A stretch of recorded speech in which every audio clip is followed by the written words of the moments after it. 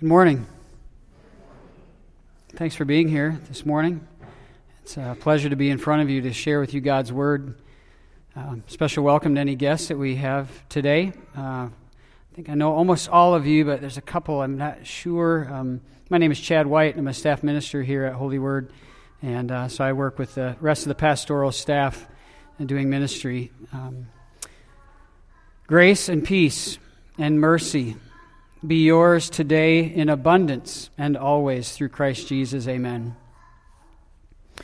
Please open up your folder to page 7. You'll see there the sermon text for today. On the back side is also some questions. If you want to use those for meditation here or later, I'd encourage you to do that. I remember quite a ways back, it's been about 30 years ago now, I was getting ready to enter as a freshman into the University of Wisconsin. This is a second career for me, being in ministry. So back then I was going to school to be an engineer. And back at that time, and I still do today, I really enjoy, I should say, gymnastics. I just think it's a neat sport, especially men's gymnastics, being a man. Just the things that they're able to do and the feats that they're able to do. And maybe because I'm short, and I like to work out, so I kind of fit the mold a little bit as a gymnast. But growing up, they didn't have that in my hometown. Grew up in a small town, and they didn't have a gymnastics center. So I didn't grow up with any type of formal training or anything, or didn't have that exposed to me or that possibility. But I really liked it and enjoyed it, and so I did things here and there, as I was growing up, and especially as I was getting ready to go to college. I don't know why, but I did more things, like just practicing handstands. And the summer before my freshman year, I taught myself how to do a back handspring, which I was really excited about, and it was stretching more and all this. Anyway, so I get this idea over the summer that I'm going to go to the coach at the University of Wisconsin and ask him if I could join the team. And it was the first week of school. I walked into the natatorium at Wisconsin and walked in, and the guys were all working out there, and I saw the coach. I recognized him from a picture I had seen, and I walked up to him and I said, I remember this conversation very vividly. I said, Coach, I'd like to try out for your team, try to be a part of your team. And he looked at me and he said, son, have you done gymnastics before? And I said, well, not formally. I've never actually had training and, in a formal sense like that. We didn't have it in my town growing up, so... but I've done some stuff on my own, and and I said, and I taught myself to do a back handspring this last summer with a big smile on my face. And he said, okay. He said, have you ever competed? And I said, well, no. And he said, son, I want you to take a look at these young men that are here. And he said, all of these men have, from a very young age, been training in gymnastics, and they've put in hours a day for many, many years to get to the level where they're at today. And if you've done gymnastics before and have competed at that level, that's generally what it takes. And I said, well, yeah, I guess that makes sense. And he said, and do you know that we compete at the Division I collegiate level, and we are striving every year for a Big Ten championship? I knew where this was going, and the message was pretty clear. The conversation ended pretty quickly after that, but I was not going to make the team. I didn't have what it took. There's no way I was going to make that team, and it was a very humbling and a very sad for a while, and a very eye-opening experience, I will say. And what that coach did was, in love, he hit me right between the eyes with a dose of reality. He was very kind, but he had to let me know, hey, dude, this isn't going to work for you. Have you ever had that happen before to you? You had these hopes and dreams and expectations about something, and so you went to someone that could maybe help you in that area, and the answer you got was not what you were expecting, not what you had hoped for. Well, today, in our sermon text, we're going to look at, we're going to see this happen to a man that comes to Jesus with some expectations and some ideas about life and eternal life. And Jesus is going to engage him, and we'll see what he says. Again, turn to page 7 if you're not there already. Our text comes from Luke 18, starting with verse 18. It says, "A certain ruler asked Jesus, 'Good teacher, what must I do to inherit eternal life?' 'Why do you call me good?' Jesus answered, 'No one is good except God alone. You know the commandments. You shall not commit adultery. You shall not murder. You shall not steal. You shall not give false testimony. Honor your father and mother.' 'All these I have kept since I was a boy,' he said. When Jesus heard this, he said to him, 'You still lack one thing. Sell everything you have and give it to the poor, and you will have treasure in heaven. Then come and follow me.' When he heard this, he became very sad because he was very wealthy. Jesus looked at him and said, 'How hard it is for the rich to enter the kingdom of God. Indeed, it is easier for a camel to go through the eye of a needle than for someone who is rich to enter the kingdom of God.' Those who heard this asked, 'Who then can be saved?'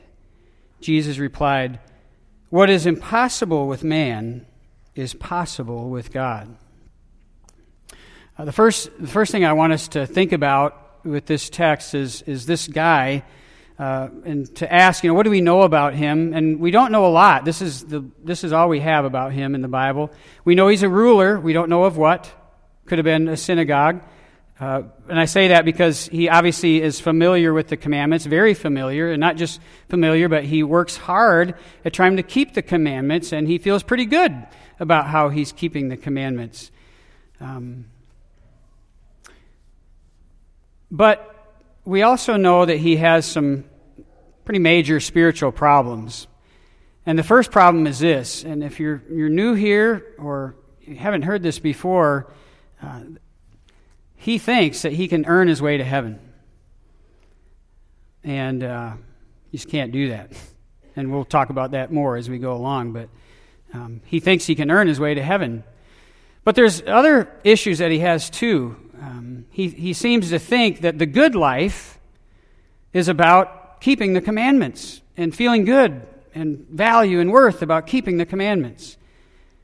So Jesus engages him and recognizes, I got to change this guy's heart. Because, again, this big problem that he thinks he can earn his way to heaven. And Jesus could have just said, buddy, you can't work your way to heaven. What are you thinking about? But he doesn't. He very lovingly and truthfully engages this guy to help bring him to the truth. And the first thing he says to him, which maybe you're wondering why he said this, he says, "Why do you call me good? No one is good except God alone." And it seems like what Jesus is doing here is he's trying to get him to start thinking about this idea more, about this idea of being good. Because he thinks he needs to be good to get to heaven. And he's saying, look, if that's what you're thinking, the standard is God. He's already trying to get him to think, maybe that's not such a good idea. But he goes on. Jesus says, he quotes some of the commandments. He said, what does they say? If you want to earn eternal life, basically, what do the commandments tell you to do? And again, he lists some of the commandments. It seems here like Jesus is using the law. He's telling him the commandments so that as he goes through them in his head, he starts to think to himself, oh, wait a second, I don't do very good at that, or, and he realizes he actually fails Jesus quite a bit, but he doesn't get that. He's not going there. He says, all those I've kept since I was a boy, Jesus. And so Jesus realizes, okay, I gotta lower the boom on this guy, right? What I'm doing is not working for him. And so in love, he hits him between the eyes with a dose of reality. he hits him with something that he knows that this guy is not going to be able to do.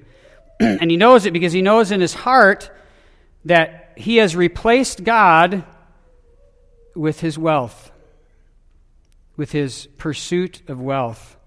That has become his idol. And Jesus hits him right where it counts. And he realizes, can't do it. I cannot save myself. And he turns away in sadness.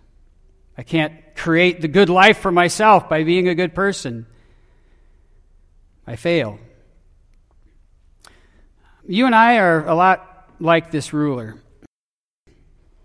And whether you're at the place where you believe that you can earn your way to heaven, or you're at the other side of that, you're in the other boat, we're like this ruler in this way. We also believe, and we tend to believe and see life like this guy, like this ruler does, that life is about being a good person. It's the be a good person philosophy, I'll just call it. And let me just say this before I go on. I'm not saying that being a good person is a bad thing, right? Jesus wants us to be a good person. He gives us his law to guide us and to help us, and he wants us to love the law. But this is the problem, especially for us as sinners, when we have that be a good person type of philosophy. First of all, is that we start to feel like, as we do that we're one of the good people. And that there's other people that are not so good, and we start to look down on them and we judge them. Another problem with the be a good person philosophy is that we start to find our value and our worth in whether we're being a good person or not. And we can, and like we heard in the reading or in the intro, I think Vicar told us that, if we base our life and our value and the good life that we're trying to achieve or that we want to have based on what we're doing or how we're doing, well, that's going to go swing like that. Because sometimes we do really well and we feel really good, and sometimes we're doing really bad and we feel terrible. And our emotions and our thoughts and our feelings and our behaviors are based on whether we're doing good or not, and we treat other people the same way based on whether they're being good or not. And that's a problem. And if we take it to the extreme, if we move that progression, if we progress with that line of thought, we can start thinking that if we're doing really good, we're kind of on God's good side, that we're earning some kind of favor for him. And again, to the extreme point, we start thinking that we're actually earning our way to God, to righteousness and to heaven. That's a problem. I want to share something with you to just kind of show how pervasive this idea is in our culture and our society. Yesterday, I was at the Target at it's called the Stonehill Community Center. It's at the corner of 45 and 130, close to where we have our land. And I like to, the last day or so of getting ready for a sermon, I take my notes and I go away from the house, I go away from the church, and I like to get out and kind of walk around with my notes, and I kind of look at them and I think through it. And as I was doing that yesterday, I was people watching, and I noticed just how many T-shirts people wear that just promote this whole idea. And again, I'm not saying those shirts are bad. Okay, I wear some of those shirts, but I'm just saying, but they kind of promote this idea that our value and our worth in life is about being a good person. And if we're not doing that we're somehow a failure, or we're not as good. Just listen to some of these T-shirt slogans or sayings. Hero in training. Drive and deliver. This one I saw on just a little bitty kid said, "Gotta catch 'em all." And I think it was a Pokemon shirt. But again, it's this, right? It's putting in his head, I gotta get them all. I gotta be good. I gotta be a good person if I want to have the good life. This one really hits with this sermon, and I'm not making this up. Actually saw this on someone. I will achieve my impossible. It affects us all of us. And Jesus loves us so much that he won't let us wallow in that type of thinking. It's spiritually unhealthy. And to the extreme, it can condemn us. And so in love, he confronts us. He uses the law to convict us and to work to change our hearts, to bring us to repentance about that, to show we're sorry about that. But like this ruler, sometimes maybe it doesn't work. And so what Jesus has to do is he has to hit us between the eyes with something that really grabs our attention and really makes us realize, whoa, am I in a bad place? And I have not lived up to what Jesus wants me to do. And I've gotten all askewed in how I'm looking at the good life and what I think life is all about, and I need help. For the ruler, he used his wealth, or the pursuit of his wealth, because he knew that had become an idol in this guy's heart. And it was really a breaking of the first commandment, right? He listed the commandments, but the one he really was breaking was the first commandment, because he had put wealth inside of his heart instead of God as the number one place. And I got to tell you, we all do it.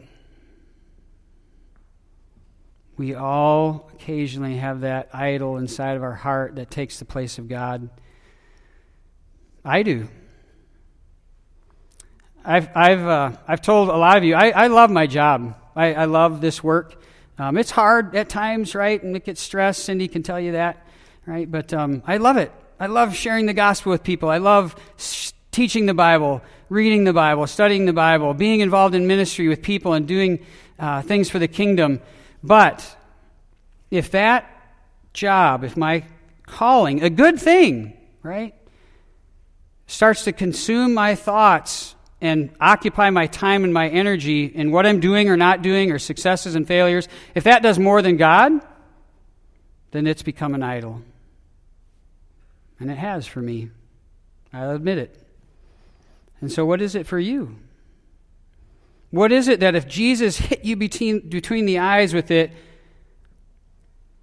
that you would realize, I can't do it, or I don't know if I can do it, and you would turn in sadness away? It might be your spouse, your kids, your career, some leisure activity that you spend a lot of time doing. Maybe it's your favorite sports team.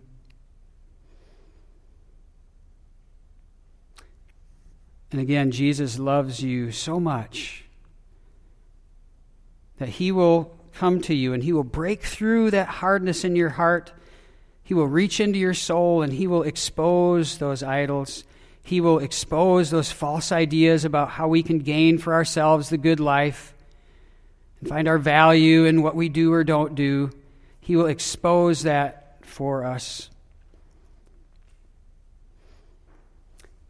When the ruler was at that place, Jesus uses this interesting illustration about a camel, probably the biggest animal that they had ever seen. And he talks about that camel trying to get through the eye of a needle, which is the smallest opening that they probably were familiar with. And he's making the point that camel going through that needle ain't happening. And that's just as impossible as it is for this rich man to get to heaven, because of the idols and the sin and everything else in his heart. But it's not just true for the rich man. It's true for you and me too. It's impossible for us, by our own doing, to earn or to achieve the good life, or to earn and achieve eternal life. Jesus says it's impossible. And when he confronts us with that, in love, when he confronts us with that, we cry out like the people in the text, well, then who then can be saved? Yes, indeed. Who then can be saved? But that's exactly where Jesus wants you to be, and that's where he wants me to be, and that's where he wants all people to be, is to get to the end of ourselves and our desires to achieve and to earn God's favor and to earn the good life and earn eternal life. He wants us to get to the end of that all and to look to Jesus and say, Jesus, how? And he gives us the answer. He says, what is impossible with man is possible with God. What's impossible for you and for me is possible with God. What was impossible for that ruler to give up all of his wealth for Jesus, Jesus did it for him. He gave up all of his riches, the riches of heaven, and he gave it up for you and for me too. Jesus never asked, "What must I do to inherit eternal life?" Instead, he asked, "What must I do, Father, to give to these sinners eternal life?" And so he and the Father put together a plan, knowing that we would drift away from him and knowing that we would have all these false ideas about the good life and eternal life in our head. And he said, we're going to do it for him. They said, we're going to win it for him. And so Jesus came and he lived in our world. He stepped into our world, into a life of poverty, and he lived a whole life of poverty, never ever once being allured by the riches of this world, so much so that he would turn away in sadness from following his Father. He never once did that. And Jesus lived his whole life so perfectly that he could truly look back on his life and say, "Father, I've kept all these since I was a boy." And no one could ever come up to Jesus and say, "Jesus, you still lack just one thing." He didn't lack anything. Never did. He did it all. He did it all perfectly for you and for me. He won it all for us, and he gives it to you as a gift. And as he hung there on the cross and said, "It is finished," what he meant was it was all done. And I'm giving it to you. What is impossible for you is possible with me. In love, Jesus doesn't just confront you and convict you with the law, but he also gives you eternal life and the good life as a gift. So now you don't have to ask Jesus, "Jesus, what must I do to inherit eternal life?" because he's done it all for you. And you don't have to try to go to Jesus to win his approval and say, "Jesus, I've done all these things as a boy, or since I was a boy," because he's done it for you. You don't have to give away all of your wealth. And you're forgiven. Jesus says, "I forgive you for all of the times that you try to achieve things in the good life and eternal life on your own. I forgive you for that. And I forgive you for treating me more like a teacher than like a savior."